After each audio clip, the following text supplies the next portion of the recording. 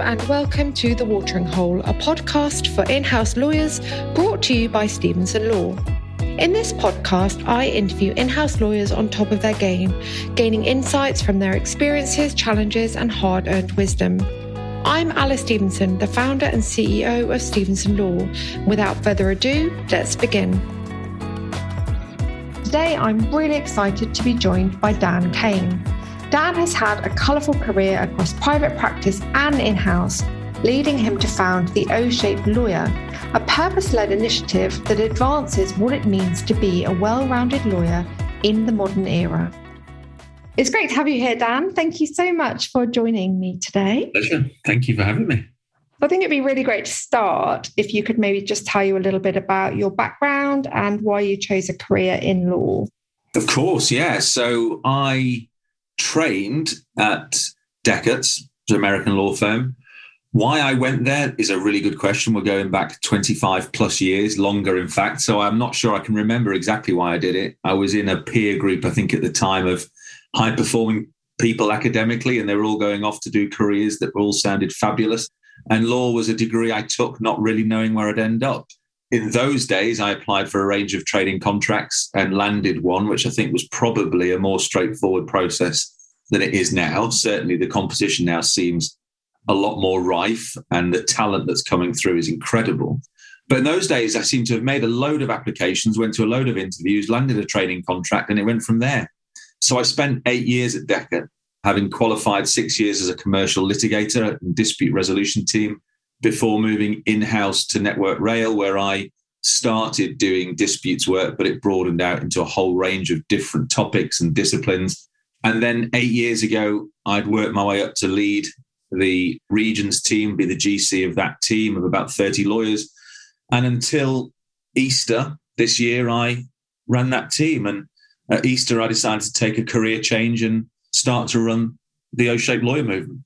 So let's talk about the O-Shaped Lawyer, because this is what I'm particularly interested in. So you started the O-Shaped Lawyer when you were at Network Rail, and now you're doing it full time. So maybe could we start by just explaining what it is? What is the O-Shaped Lawyer? So the O of O-Shaped represents well-rounded, and it's about the skills and capabilities of legal professionals, and more so now about the skills and capabilities of legal teams. O-Shaped started out life a few years ago when I was recruiting into the team at Network Rail and noticed a dearth of broader talent. So many people came and talked to me about the fabulous technical legal skills they had and how they could manage legal problems. But I saw very little in terms of the broader people skills, the human skills that I knew we needed to engage with our business in a very different way than historically we had. And when I was struggling to find people, I said to our group general counsel at the time that, look, it's a real problem finding people that will really work with a team that is very people focused.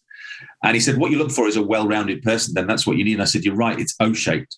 And O-Shaped really started from there. And I started to engage with my peer groups, general counsel, around different industries, saying that there's a real kind of lack of focus on anything other than technical expertise. So O-Shaped started as a very small movement of GCs looking to drive a very different approach to how we trained and developed lawyers. We saw the legal education system was very heavily weighted towards technical black letter law, and that found its way all the way through to leadership within law firms and in-house.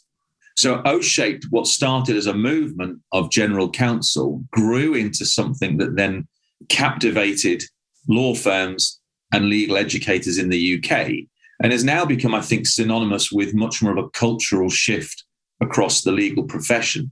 So in one line, what is it? Well, it's a movement that's looking to drive a much more positive cultural change across the legal profession, from law schools all the way through to leadership. Is it still focused predominantly on in-house lawyers and the skill sets that you need to be a successful in-house lawyer? No, it's really broadened out from those early discussions, Alice. When we first started it, thinking from a client perspective, what are the skills we would expect of lawyers we hire, and also of those lawyers we engage with externally and spend money with externally? Because I was starting to see, having been the lead for several external panel reviews that there was misalignment between law firm and client. And much of that, I felt, was down to the broader capabilities of engaging with clients, about the broader capabilities of what customer service looked like. So these skills are really at the heart of much more than what does a competent and talented lawyer look like. This was about how are we operating as a service industry, and what skills from a foundational perspective are we bringing to life to help lawyers deliver a better service to their end user. And so it really started to impact early years education. So law schools was an early stakeholder that we started to engage with and think, well, look at the programs that law schools are currently offering, which is really driving and reinforcing the message that being a lawyer or a legal professional is all about the law. And we knew from so much experience that that's such a simplification of what it means to work in our complex profession. So we've engaged with law schools who have been fabulous. We've engaged and partnered with Barbary Law School, BPP Law School, College of Legal Practice, 3 of the big players in the UK, to start helping them now develop programs that will be much more human and people focused, as well as, of course, the foundational legal skills. And I'm really excited to say that our first O-shaped lawyer module will be going live with the College of Legal Practice late August, early September, which will attract master's level credits, which is just such a privilege to be able to say that. And it's genuinely restored much of my faith in a system I'd struggled to have faith in before. That's really exciting. What does an O-shaped lawyer look like? It splits into 2 areas, I think, Alice: mindset and skill set. So when O-shaped started off, I wanted to think of something that was really memorable. And I came up with the 5 O's. And this was all about the mindset, almost the opposite of the mindsets I'd seen throughout my 20 years at the time in practice. So we came up with the 5 O's of being open-minded, being opportunistic, taking ownership, being original in thinking, and being optimistic. Those 5 O's not only were intended to be memorable, but were also intending to demonstrate that there is a mindset that when hiring lawyers or using external lawyers, that's required to move away from a very traditional fixed mindset approach. So you'll be familiar with the concept of growth mindset. That's what really the 5 O's are about. Do we have people who are willing to learn from others, to continuously improve, to really believe that they can be the very best that they can be, rather than simply accept that they are experts in a field and that's as far as they need to go? So the mindset's critical. If you don't have the mindset of people wanting to make a difference and change, then the skills and behaviors that follow are almost irrelevant. So then turning to those skills and behaviors, as part of our community of small GCs, we interviewed some of the leading general counsel in the UK, and we asked them what they felt were the attributes required. And we synthesized it down to 3 buckets of attributes around building relationships and the competencies that are needed to do that: collaboration, communication, emotional intelligence. And we also looked at value creation and the attributes that go with that around problem solving, around simplifying complex situations, and finally adaptability and the skill sets that go with that in a complex world that we live. How do we create the skills needed to be much more adaptable around feedback, courage, resilience? And those 12 attributes have become the attributes of the O-shaped lawyer. Now, we're certainly not suggesting for 1 minute that every lawyer needs to excel in all of these areas. What we're highlighting are the attributes that will really help contribute to the success of legal professionals as they go through their career. An ideal solution is that a team of legal professionals, and I use that term deliberately because it's not just all about the lawyers, it's about the lawyers and the other professionals that work in a very allied and collaborative way, that the teams should be able to demonstrate those mindsets and capabilities together. Yeah. I mean, I think can certainly resonate with a lot of that in terms of the type of lawyers that I have working for me. But I know that in my experience working in-house and in private practice, it's also quite unusual. I completely agree with all of that you've said. So if you are an in-house lawyer or even a private practice lawyer and you want to be more O-shaped, you recognize that you're not perhaps ticking all of these boxes, but you have a growth mindset and you want to develop yourself, how can they go about doing that? Do they come to you, or do you have a training program, or how does it work? I think there's a variety of ways, Alice. Certainly, we do have leadership development programs and a world-class faculty that have built up now to be able to deliver some of this training. But it's not just about training. Training is an important part of it if done properly, but it has to be a much more longer-term view that people take. This isn't something about, let's do a 2-hour course on communication skills and believe that we're going to turn into the most effective communicators. Much of what we're talking about here comes down to the cultural. This is why I say O-Shape has moved much more into the space of looking to drive cultural change. Because if we're in an environment where the billable hour remains very much the focus, certainly in big law, then time taken away from billing in order to learn and develop is often seen as a huge challenge. It's a barrier to being able to grow, learn and develop. So what we're certainly doing, take in-house as an example, and I'll come on to private practice. In-house for many years now have started to look at how do they better embed or partner with their business colleagues to enable them to really create value for that business that they're for. Move away from this kind of old school approach of they're an overhead and therefore they need to prove their worth.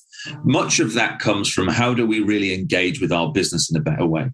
And what I've started talking to teams in-house about is much more, how do you embed this thinking and way of working in an O-shaped way, as opposed to here's a few skills, practice them, and you'll be awesome.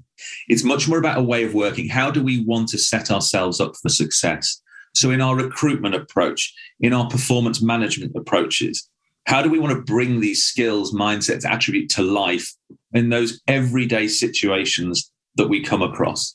Now, training and development is part of that, but it can't be the be-all and end-all. It has to form part of a much bigger jigsaw, which allows you to bring together the role of leaders. How much space are leaders giving their people? How much guidance are they giving their people to enable them to have different opportunities? Say it's secondments, for example, into the business. There are loads of pinch points where really high-quality O-shaped teams can bring the mindset and attributes to life in everyday work. That's, for me, what will differentiate O-shaped from others. Not that they've done a course and can now hold a badge up with a certificate that says we've got 4 hours worth of training and collaboration. It's what you do day to day that really highlights that. And the tools and the resources that we help people to develop to enable them to do that is critical. And self-help. Ownership is one of the O's. So people have got to take more ownership of their own career, not simply wait for things to fall on their lap. Put your head above the parapet, take a chance, do something a little bit different and learn and recognize, and this is such a common feature in our profession, recognize that making mistakes is part of life. If you aren't making mistakes, you're not trying anything different. You're not trying anything new. You are in that fixed mindset space, a comfort zone that means progression, and certainly working in an O-shaped way will be a huge challenge for you. So it really requires you to be working in an environment that's embracing this approach and this way of working, where the leaders have fully bought into this and actually they appreciate and understand the benefits that this approach is going to bring to their team and to the wider business. I can imagine that that's not going to be the case universally.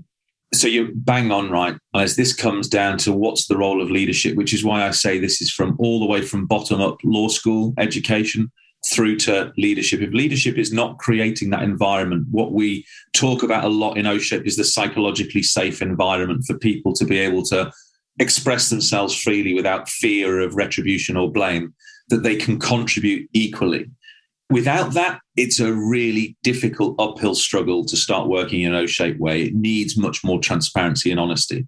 So that's why I think that at the moment there is a much more of an opportunity for in-house teams, because they have got the space that some of the leaders, some fabulous general counsel that I know and meet and get introduced to who are incredible, who do exactly that. They create that space. They give people the opportunity to learn and grow. They support people when people make mistakes because they've been trying something new. Now, that's where I see a big divide between where in-house and private practice is at the moment, because that room for error, mistakes, trying something new doesn't exist in the same way. That constant theme that comes back about working on something that's not billable is not seen as valuable as something that is immediately billable. And so the challenge with private practice that I think presents a fabulous opportunity, by the way, as opposed to throwing stones and saying it's not good enough, do something better. It's a brilliant opportunity to be able to work with organizations that see the long-term benefit in creating that environment. That's a huge part of the work that O-Shaped is now looking to do, is partner with law firms who truly understand that in the long term, it's a much more sustainable way of working. And how is that going? I mean, have you already starting to see a positive impact of that, or is it too early? How's it getting on?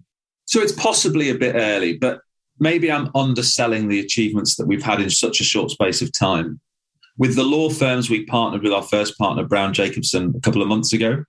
And that, I think, is a huge mark in the sand that there are firms out there who are recognizing that working in a different way can be a positive across their organization. And also, importantly, because let's be honest, they are businesses that need to make money and need to be profitable, that recognizing that you can make money in a different way.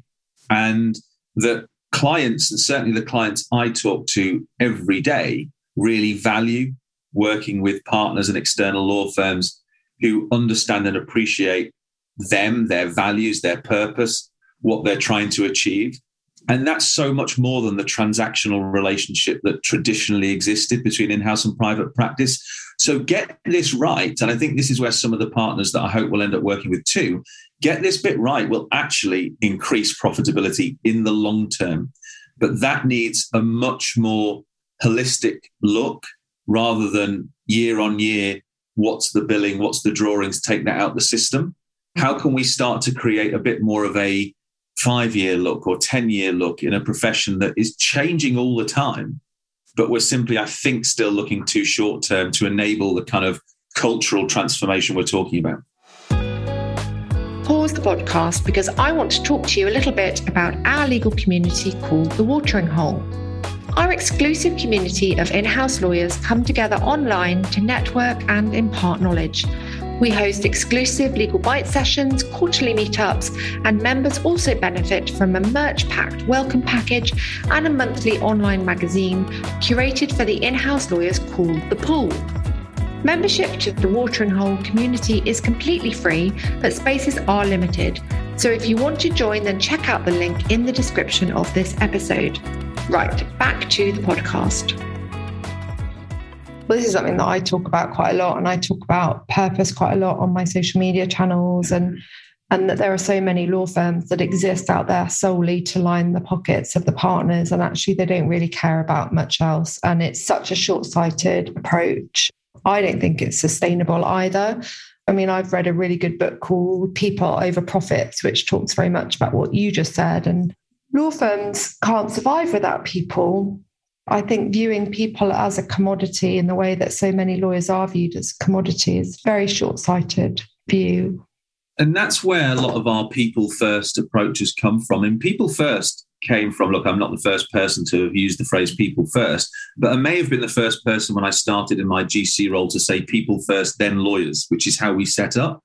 Now, that was for two reasons. One, predominantly because we wanted to engage in a much more human way with our business. We wanted the tag of lawyer to almost be dropped because that was a barrier to people opening up with us, which is crazy in one sense that we hold ourselves out here as being the profession with the highest integrity of trust and everything else. And yet we know our customers internally only really wanted to speak to us in crisis because, frankly, they saw us as being there to help them get out of the rubbish.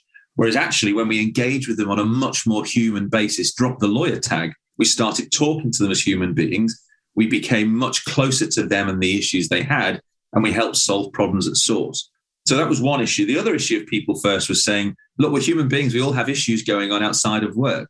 We can't continue with this differentiation between work-life balance, which suggests you're happy outside work, but work is just awful. And we've just got to get through work so we can be happy outside. And so we started to recognize that you have one life and that work is a really important part of that life. But so is your family, so are your hobbies, so are all the other things that make you who you are. So that was the people first, then lawyers approach. And if I bring that back now to how we're looking at the engagement with law schools and law firms and in-house teams, but I think in-house teams are further ahead. So take law firms.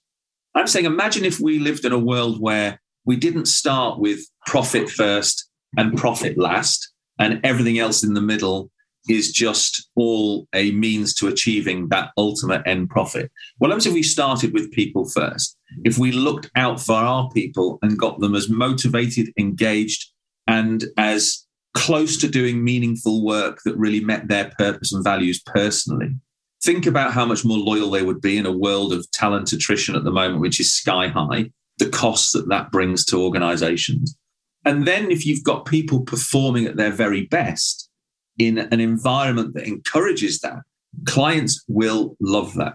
Now, this is the hard message to get across, that certainly the client community, which has grown massively with O-Shaped over the last few years, the people I talk to would really value working with high-performing people who are healthy, who are well, who are working at their peak.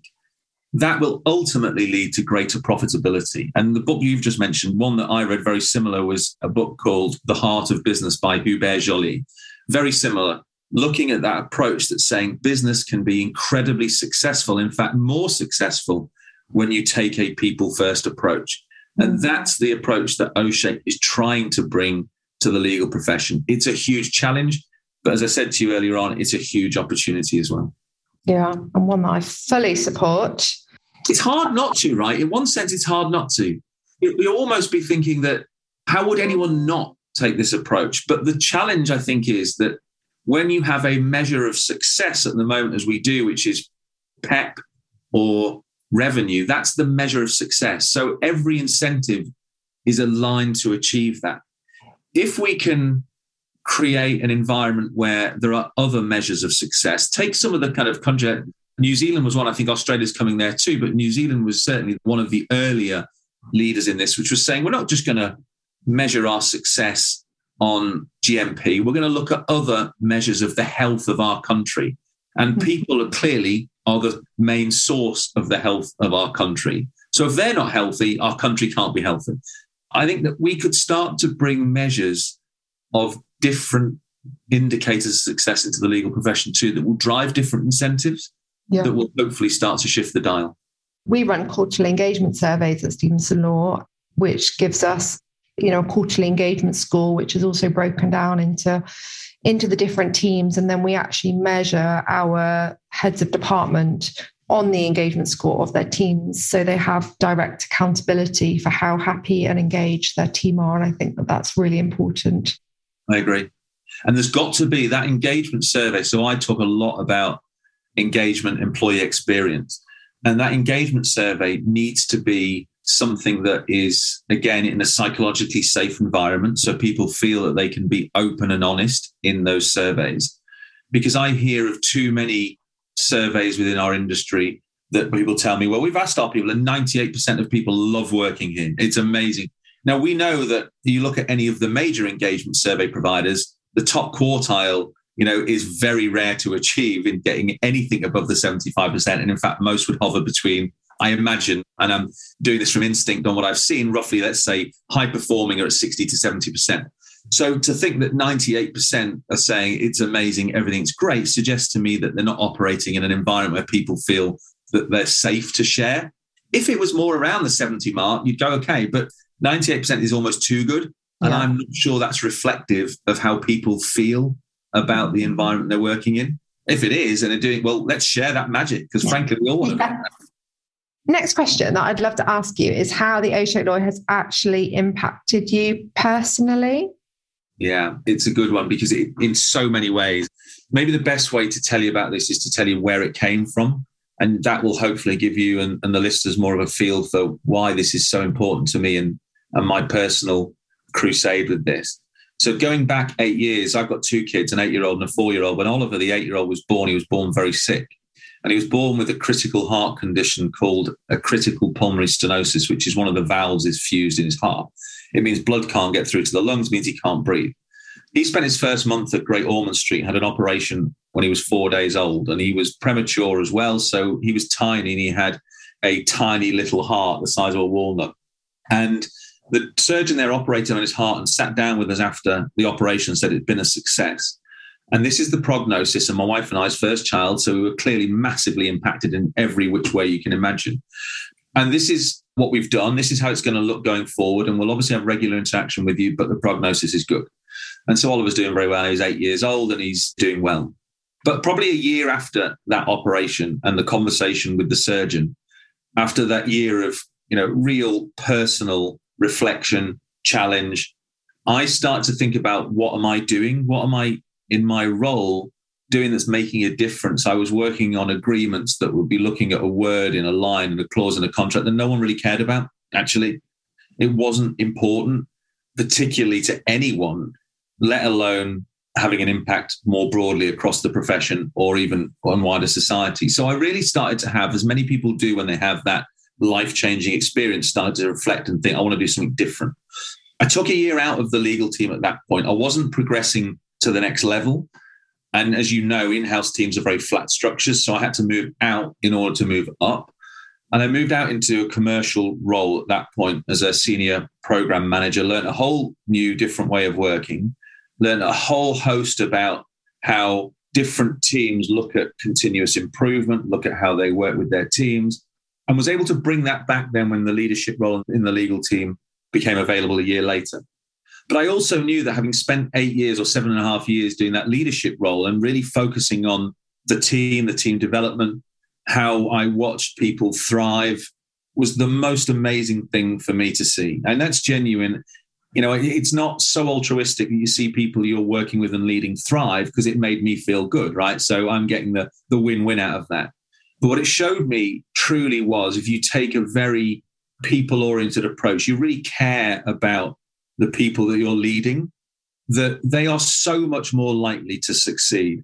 And I had 5 heads of legal, certainly the latter part, all female, and I would speak to them constantly in one-to-ones.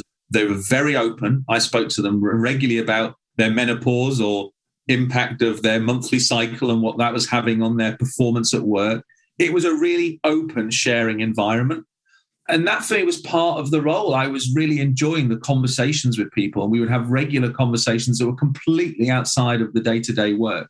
But I watched people grow and thrive, and I thought, why do we not do more of this within our profession? Not necessarily the detail of the conversation I've shared, but why do we not do more of this open leading and sharing, and leadership taking a role that is not about doing the work all day, but it's about enabling people who work for you, with you, to be the very best they can be. That for me was a real driver in taking O-Shape to the world, because I'm passionate about good leadership. I think it really does drive the direction of travel of an industry, and certainly a company.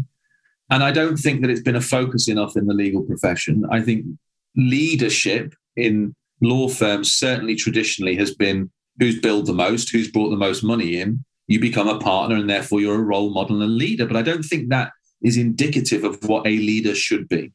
And if we want to attract the next generation of leaders within the profession who we want to be broader minded, who we want to come with different perspectives, interests, values, then we need role models, leaders who are people they should be looking up to and saying, well, if that person, the way they behave, can thrive and lead, then surely I can. Rather than at the moment conform to what's there and not be yourself, conform or move on. And that's such a waste of talent that we're missing out on in the profession. So personally, O-Shaped is allowing me to do what I love every day. And what more can you say than that, right? In terms of doing a role, I feel like we're having an impact. We're certainly opening up the conversations. We're certainly talking about things that are uncomfortable, very much like you do, Alice, in what you talk about regularly. But unless we do create the space for these difficult conversations that allow people to share what matters to them personally, so that they're able to do work that's meaningful, that really allows them to have value in what they're doing, that's when they're at their best. And surely the role of leadership is to have your people operating at their very best. And that isn't just about working 16 hours a day on stuff that's not interesting. That's about their whole life experience that they bring to work. that's when they'll be able to perform at their best. And that's what O-Shape is enabling me to do. Yeah. And give them some meaning to their work as well. Correct. Meaning's everything, right? It goes back to, those examples that are very well trodden out examples of the president going to NASA and asking the person who's sweeping the floor, what are they doing? And they say, I'm putting a man on the moon, because they're obviously aligning what every single job is in that organization to the ultimate aim. And this comes right back to purpose that we've spoken about, which is, are people aligned to the purpose of the organization that they are in? Does it mean something to them? And that's much easier in an in-house environment than it is perhaps in a private practice one. People will choose to join corporates as lawyers because they might really believe in the purpose of that organization, the mission of that organization. Whereas that's harder for law firms, isn't it? Because what is the purpose and mission that you are looking to join so that you can be part of something that makes a difference? I'm not sure firms have really landed on it authentically yet. I know the conversations are there, and I know there are, from leaders within law firms, some really fabulous open conversations about being clear about the purpose of their organization. But that's really hard when all we see, I think, certainly in the press, is PEP has gone up to this million, that million, that million. It feels like purpose is too aligned with money, and that can't be right. Yeah, no, I agree. So if you think back to before you started in the legal profession, what do you wish that you had known about the legal profession at that stage? I think looking back now, I doubt whether I would have gone into the legal profession. You asked me earlier on what made you do it, and I never had a very clear reason why, and I'm not sure I would do it now. I would certainly have wanted to be much more aware of what it meant to get into the profession. I'm not in any way now suggesting I haven't had an incredible last 20 plus years in the profession. I have, and I've had some brilliant experience. But the reason I'm now doing something different is because there was something missing throughout all of that. I would have loved to have been able to have been in an environment much earlier that had more progressive mindset and been more confident about bringing my mindset to that. I always felt like a bit of a square peg in a round hole in private practice. The bits that I really loved was the bits with the clients, but that was such a small part of being a junior mid-lawyer. I would certainly want to enable the profession to have a different threshold of what it meant to be a high-quality lawyer. At the moment, the solicitor's competency is a very low bar, and that bar is very geared towards the technical side again. I'd love to have seen an equalization much more between the IQ and the EQ, the emotional intelligence I'm talking about now and are so passionate about. But you know what? Maybe it's taken 2 decades since I started for this to become a thing within the legal profession. It was elsewhere in different sectors, probably 2 decades ago, that people were talking much more about the impact of emotional intelligence. But maybe it's just taken that time for the legal profession to catch up. Would I change anything? Yes, but do I regret it? No. Do you know what you would have been if you hadn't gone into law? There's a whole variety of things I would have loved to have done. What I would have studied now, if I had the chance to go back now, I would have studied something in social sciences, psychology, something like that. The way people work fascinates me. That's become a huge part of the work that we've been doing, is looking a lot of the neuroscience of leadership. What is it that drives people and motivates people in the way that they operate? That for me would have been an area that I'm fascinated by now. I would have known a thing about it back then. It just didn't even occur to me. But yeah, and I'm not yet in the position to think, will I go and do another degree? No, I think that's probably past me. Dan, thank you so much for your time. It's been such a pleasure having you on the show. I'm a really big believer in the impact of the O-shaped lawyer mindset, and it's been really great hearing about it in more depth. So thank you so much for sharing your experiences with me. Thank you for having me. It's been a pleasure. Thanks for joining us on this episode of the Watering Hole podcast. Make sure that you subscribe to this podcast so you don't miss out on future episodes. I'm Alice Stevenson, and this has been brought to you by Stevenson Law, a legal services provider that supports fast growth tech businesses from idea to exit. See you next time.